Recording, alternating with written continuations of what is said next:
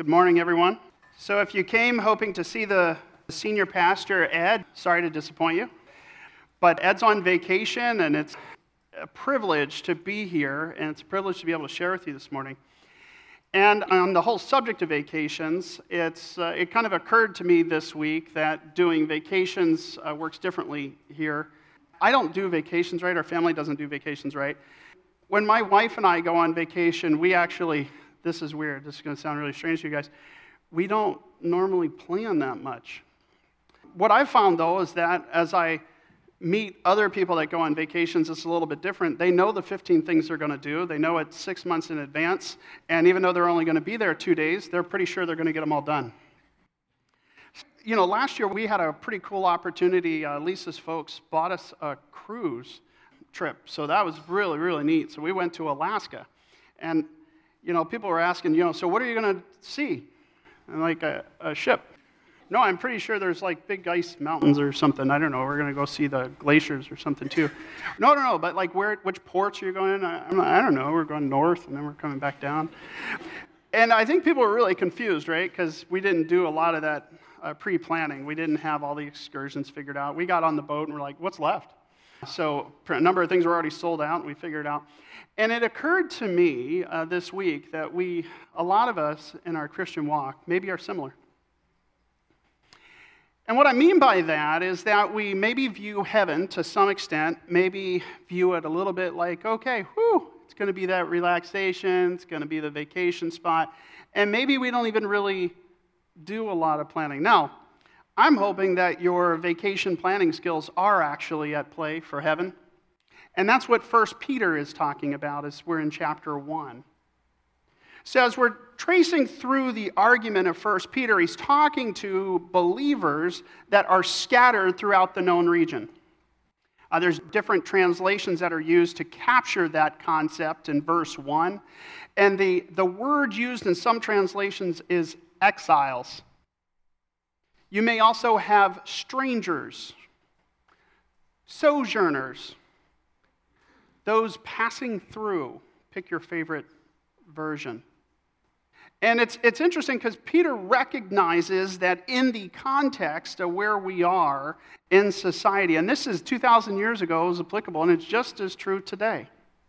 He realized that in the context of living in a pagan society, that there are trials, there are challenges that we face, and in the midst of those trials and challenges, it's even harder when you recognize that we're just passing through.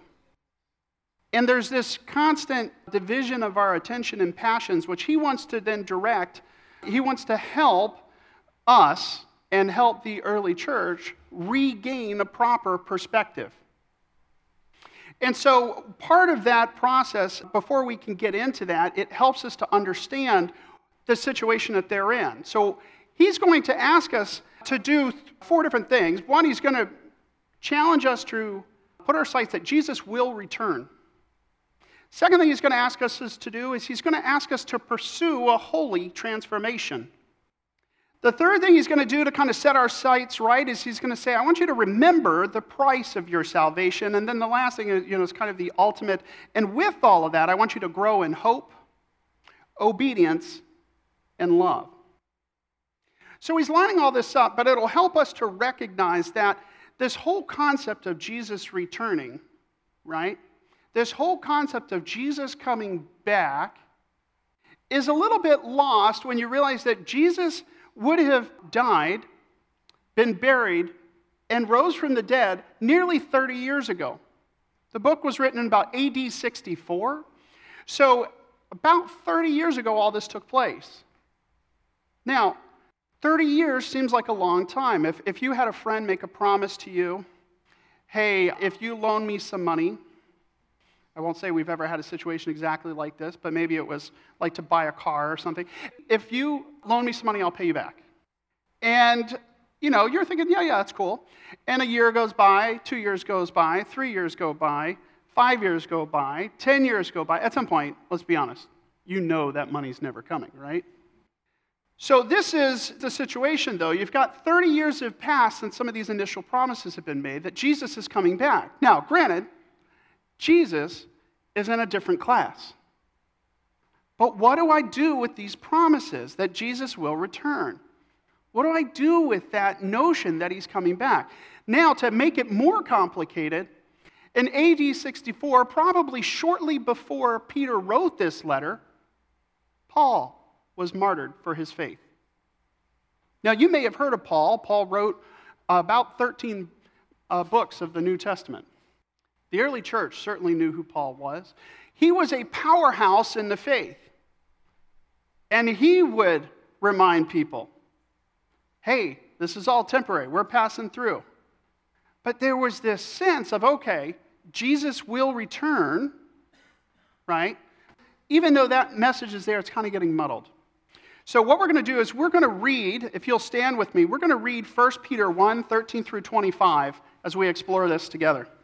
1 Peter 1, 13 through 25. Therefore, preparing your minds for action and being sober-minded, set your hope fully on the grace that will be brought to you at the revelation of Jesus Christ as obedient children. Do not be conformed to the passions of your former ignorance. But as he who called you is holy, you also be holy in all your conduct, since it is written, you shall be holy, for I am holy. And if you call on him as Father, who judges impartially according to each one's deeds, conduct yourselves with fear throughout the time of your exile, knowing that you were ransomed from the futile ways inherited from your forefathers, not with perishable things, such as silver or gold, but with the precious blood of Christ, like that of a lamb without blemish or spot. He was foreknown before the foundation of the world, but was made manifest in the last times for the sake of you, who through him are believers in God, who raised him from the dead and gave him glory, so that your faith and hope are in God.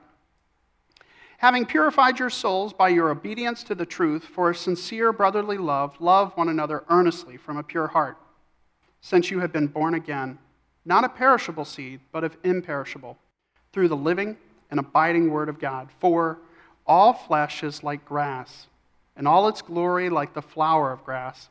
The grass withers, and the flower falls, but the word of the Lord remains forever. And this word is the good news that was preached to you. You can be seated. So the first main point, as I said we were going to cover, is Peter is trying to redirect our focus on this idea that Jesus will return. So Jesus will return. Now, if they had a difficult time 30 years after Jesus died on the cross, was buried, and resurrected, how does that work 2,000 years later for you and me? Some of you are already falling asleep.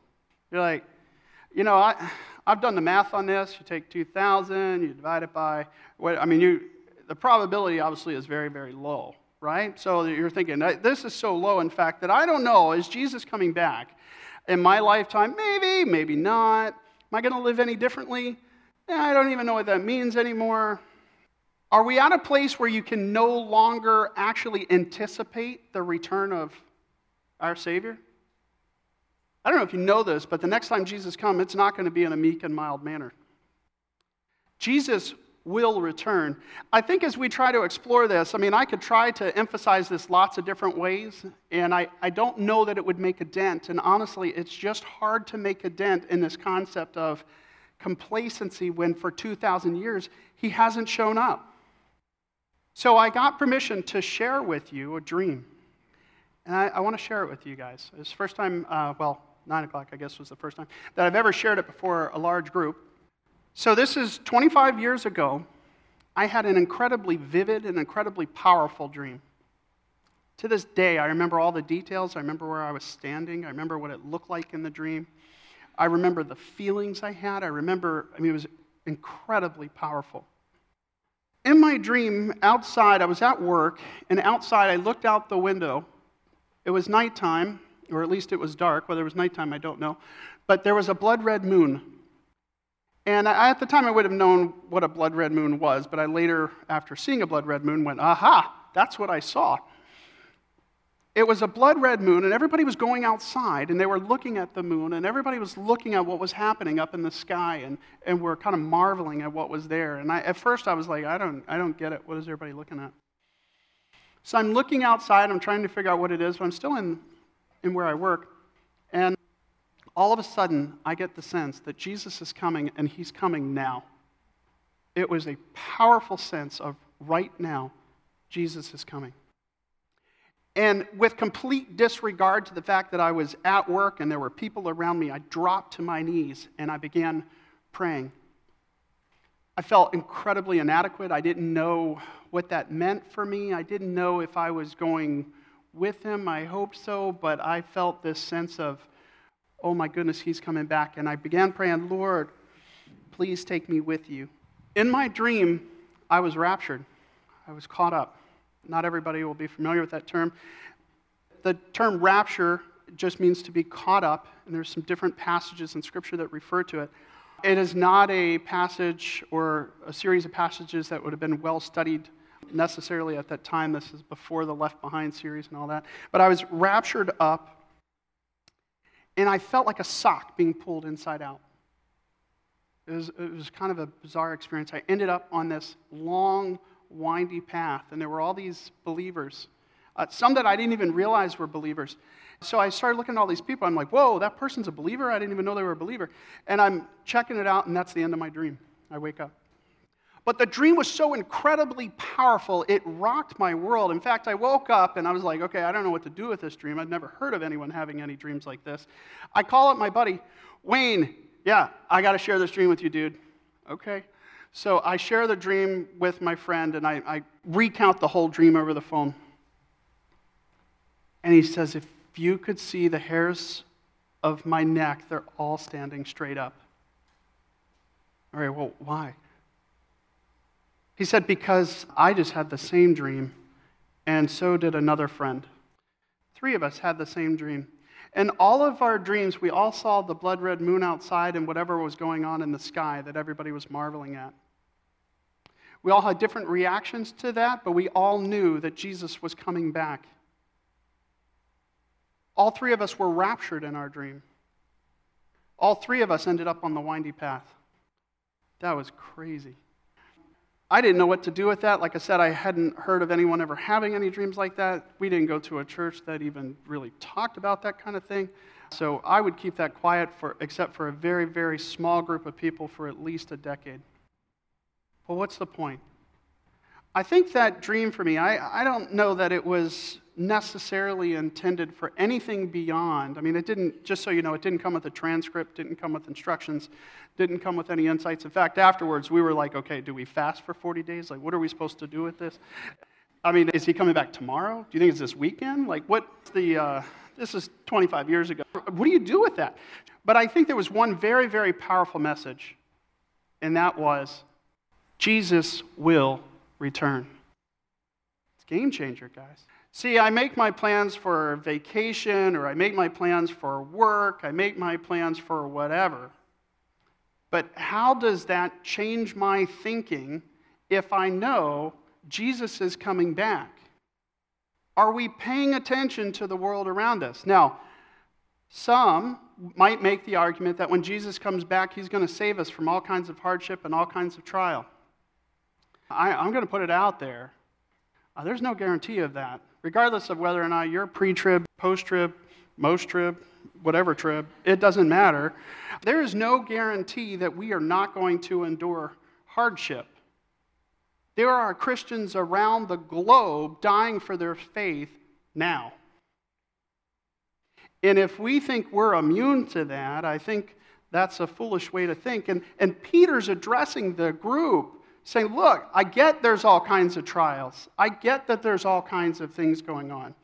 But I need you to remember, Jesus will return. Second thing that Peter does as he begins to align us is he challenges us to pursue holy transformation. Pursue holy transformation. Now, in the first section, he commands us to hope. And he wants us to hope on this idea that Jesus is returning. And he wants us to understand grace. But in the second section of pursuing holy transformation, he commands us to be holy. Now, here's what's difficult about being holy. It's actually impossible to be holy, one. So there's that. The other thing that's fascinating is we're commanded to. So we're commanded to do something impossible. How does that work? So Peter, in the verse 13, tells us to hope fully on the grace that will be brought at the revelation of Jesus Christ. When Christ comes back, we're going to receive grace.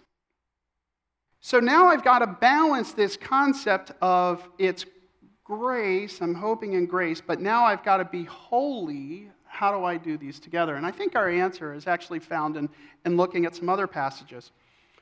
Romans 12, 1 through 2 says, I appeal to you, therefore, brothers, by the mercies of God, to present your bodies as a living sacrifice, holy and acceptable to God, which is your spiritual worship.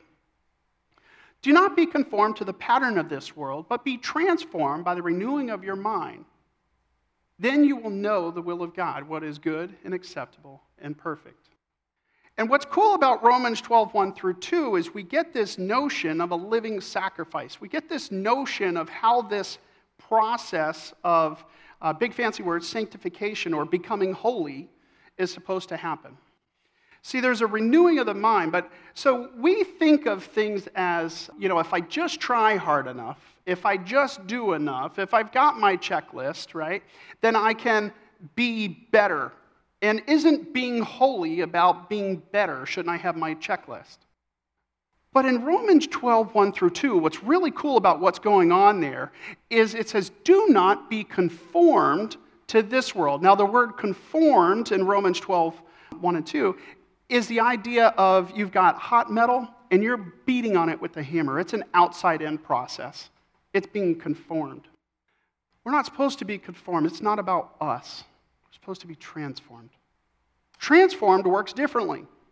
Transform is like metamorphosis. It's like caterpillar goes into the cocoon and out pops the butterfly. That's transformation. That's the holiness that we're called to. So the command then has to be cooperative. So when we are commanded to be holy, it is a cooperative thing. See, it is God who makes holy. It is God who makes holy. But he will not do it if we don't want to be a part of that process. Believer or not. I think as a believer, he'll eventually get us to the best version of what we could become. But if we don't want to participate with God, that process is stunted. We are to become holy, and that is done with him. So pursuing holy transformation is really about being ready and willing for God to make that change. Isaiah gives us a great picture of how some of this is going. So Isaiah was a prophet, and if he could show up before God and not be ready, we've got to be in a similar boat. It says in Isaiah 6, in the year that King Uzziah died, I saw the Lord sitting upon a throne, high and lifted up. And the train of his robe filled the temple. Above him stood the seraphim. Each had 6 wings. With 2 he covered his face, with 2 he covered his feet, and with 2 he flew. And one called to another and said, Holy, holy, holy is the Lord of hosts. The whole earth is full of his glory. And the foundations of the threshold shook at the voice of him who called, and the house was filled with smoke. And I said, Woe is me, for I am lost. For I am a man of unclean lips, and I dwell in the midst of a people of unclean lips. For my eyes have seen the King, the Lord of hosts. Then one of the seraphim flew to me, having in his hand a burning coal that he had taken with tongs from the altar. And he touched my mouth and said, Behold, this has touched your lips. Your guilt is taken away, and your sin atoned for. And I heard the voice of the Lord saying, Whom shall I send, and who will go for us? Then I said, Here I am, send me. And he said, Go and say this to the people. And then he instructed them on what to say.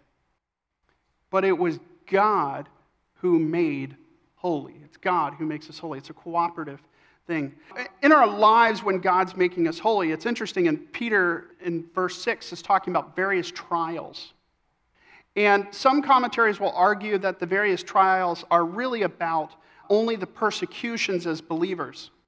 And what's interesting, though, with the phrasing of various trials is that it really does not limit itself to just that. But no doubt the early church was under severe persecution, unlike most of us have ever seen. And so if we had seen that, how would we do? But going through trials is one of those places where I have a really difficult time recognizing that God is transforming me, that He is creating in me a new heart, that He is making me holy. Because, see, trials are hard. So we think goal in life is happiness. And so the problem is that when I set my focus on happiness as the goal, there's a lot of ways to shortcut that. See, happiness could mean changing jobs. Happiness could mean, what I really need is I'm going to be happy, Lord, when you do this in my relationship with so-and-so, whether it be your wife or for some of you, maybe pursuing a wife or husband. And I'm going to be happy, Lord, when you do these things. But God is more interested in our holiness. He's more interested in that transformation that's happening in our lives. Sometime back, we had we picked up, we went all the way to Texas. I was really excited to go to Dallas Theological Seminary, and I wanted to go there, and it's a whole other story of all the cool ways that God kind of confirmed that this is where we were going. And He said, these are the type of things that needed to be done, and they all happened. It was really cool. But while I was there, I was working for a company that some of you may know. It was a company called Arthur Andersen. May not be as common now, but at the time it was all over the news. Arthur Andersen had gotten into the news because they were auditors for a company called Enron. And Enron was engaged in some very shady deals, and it was Arthur Andersen's responsibility as an auditor to catch any kind of things that weren't correct. So if somebody's cooking the books, it's their job to figure it out. Now, whether or not they were right or wrong, that's a debate for another day, but what I will tell you is that I was a casualty of that whole war. I did not know at the time how serious it was. I remember somebody asking me, hey, have you heard of Enron? I'm like, yeah, I think so. What do you think? It'll blow over. If you ask my wife, I'm confident about just about everything like that. It's going to blow over, so okay. Well, it didn't blow over, not the way I expected. So Arthur Andersen at the time had a worldwide practice, which I was lucky enough to be in. And I say lucky because at the time it was actually really, really cool. I got to flex my hours from 0 to 40 hours at whim. I got to work from home. I had huge privileges. Everybody thought I was smart, which, you could have an illusion because they didn't actually have to work with you. And so all this stuff was going on where I was like, yeah, this is a gravy train job.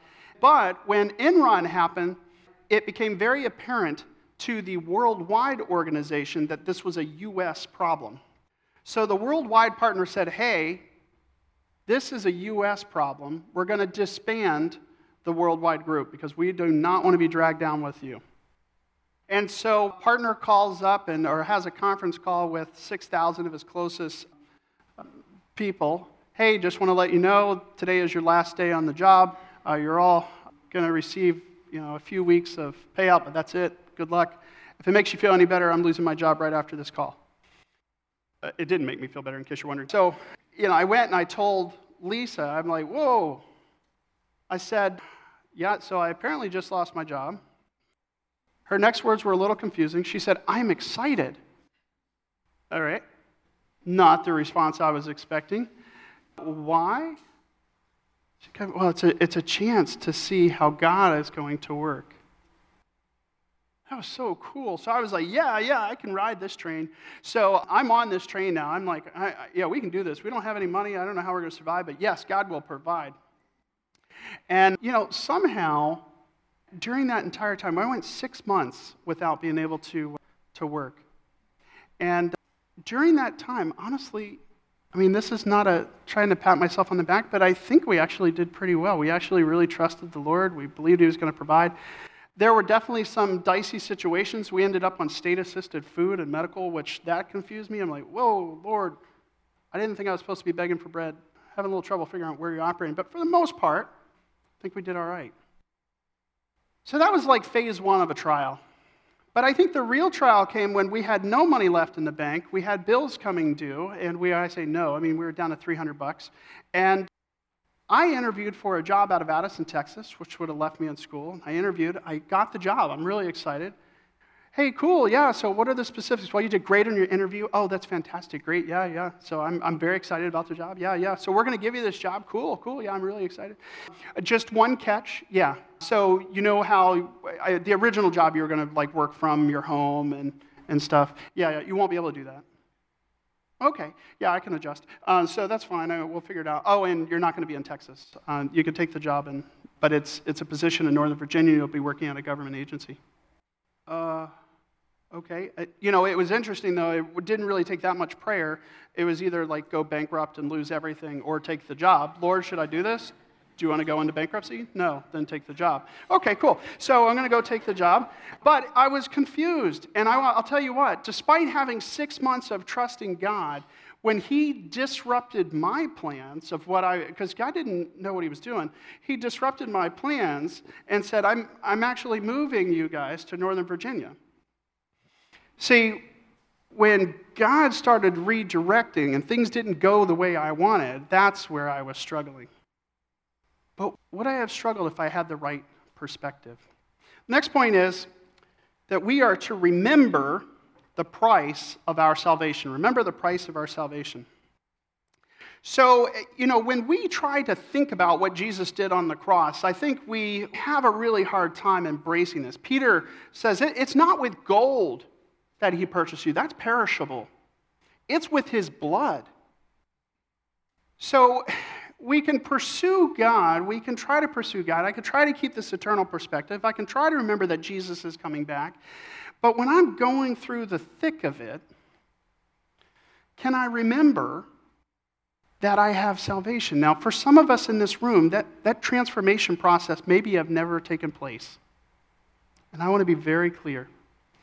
There has to be a point in our lives where we trust Jesus Christ as our personal Savior.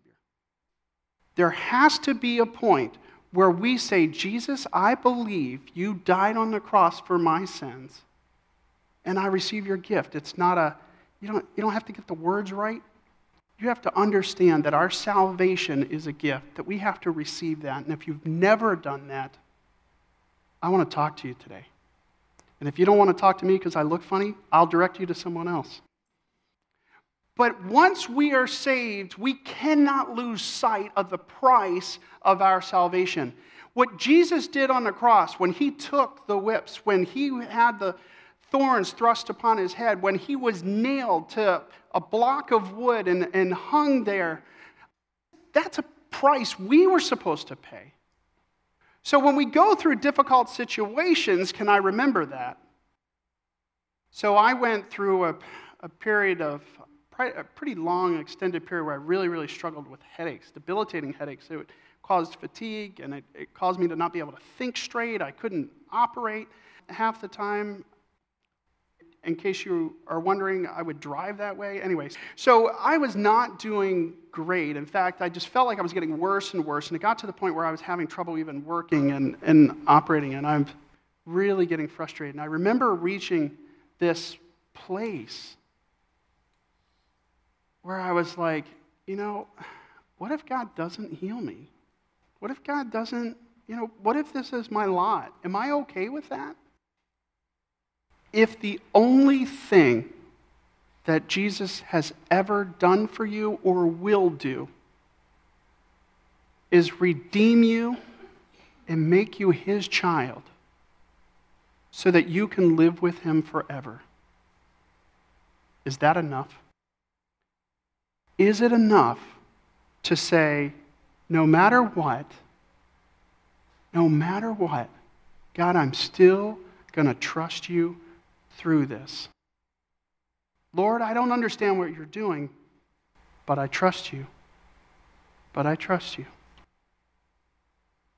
Now, I've had the opportunity to witness supernatural healing, which to me is just the coolest thing ever. It would be even cooler if it happened instantaneously in my life, like I've witnessed in some other people's lives, but God doesn't seem to want to do it that way in my life. He likes to make things take much longer, which, praise God, he knows what he's doing, but I'm impatient, so I wish he would do it faster. But about 7 years into my headaches, I had a really, really cool encounter with the Lord where I was praying and probably whining and lifting this up to God of my headaches and fatigue and everything else. And in the midst of that, I felt like the Lord spoke these words to me. He said, for 7 years you got worse. For 7 years you will get better. And about 7 years later, I realized I don't get them like I used to. I'm not out of commission all the time. But what if he didn't? Would I have been okay? So we have to remember the price of our salvation. Is it enough? So once we get our perspective right on these two things, now Peter can move on to that he wants us to grow in obedience and love. Verse 22, it says, having purified your souls by your obedience to the truth for a sincere brotherly love, love one another earnestly from a pure heart, since you have been born again, not of perishable seed, but of imperishable, through the living and abiding word of God. And the love here is a command, but what's interesting is he starts that section by actually saying, now that you're believers and you're doing all this, you have brotherly love. Woo! So, my command is love earnestly. So, great that you've got love, but now I want you to go a little bit deeper. And if I look at how I operate in my life, and maybe you guys do the same thing, if we look at how we're operating in our lives and we say, what does love look like? Oh, man, I think I do pretty good. You know, I called so-and-so last week and asked them how they were doing. They seemed like they were struggling. Woo, I'll pray for you. Yeah. Woo. I prayed. Check. Hey, I'm going to send a quick text message. Hey, just want you to know I've been thinking about you. Love, Mark. Boop.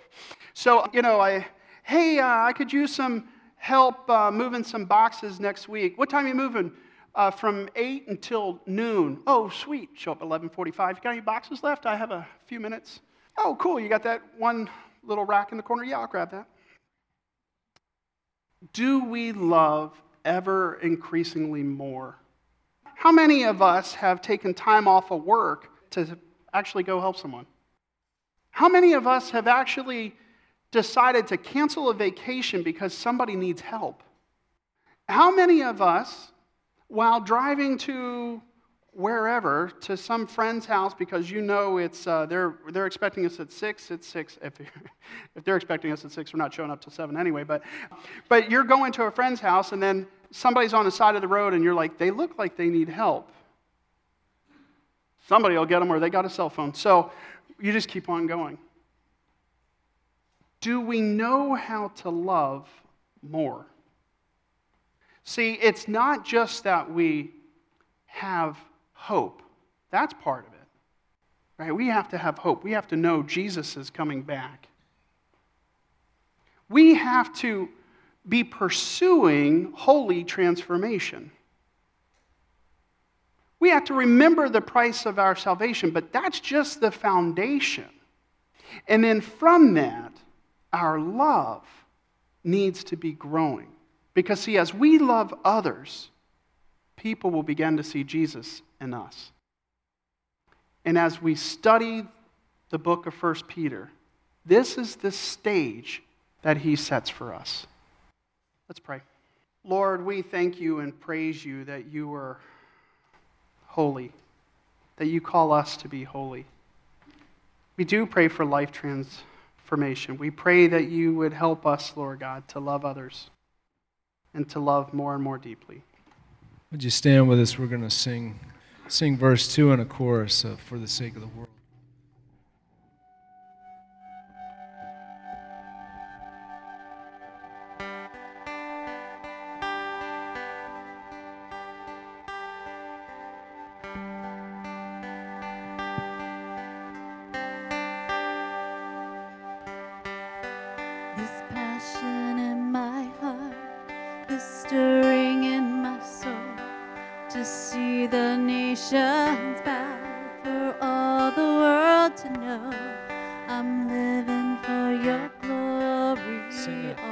Verse again. Sing it again. I want to hear all y'all. This passion.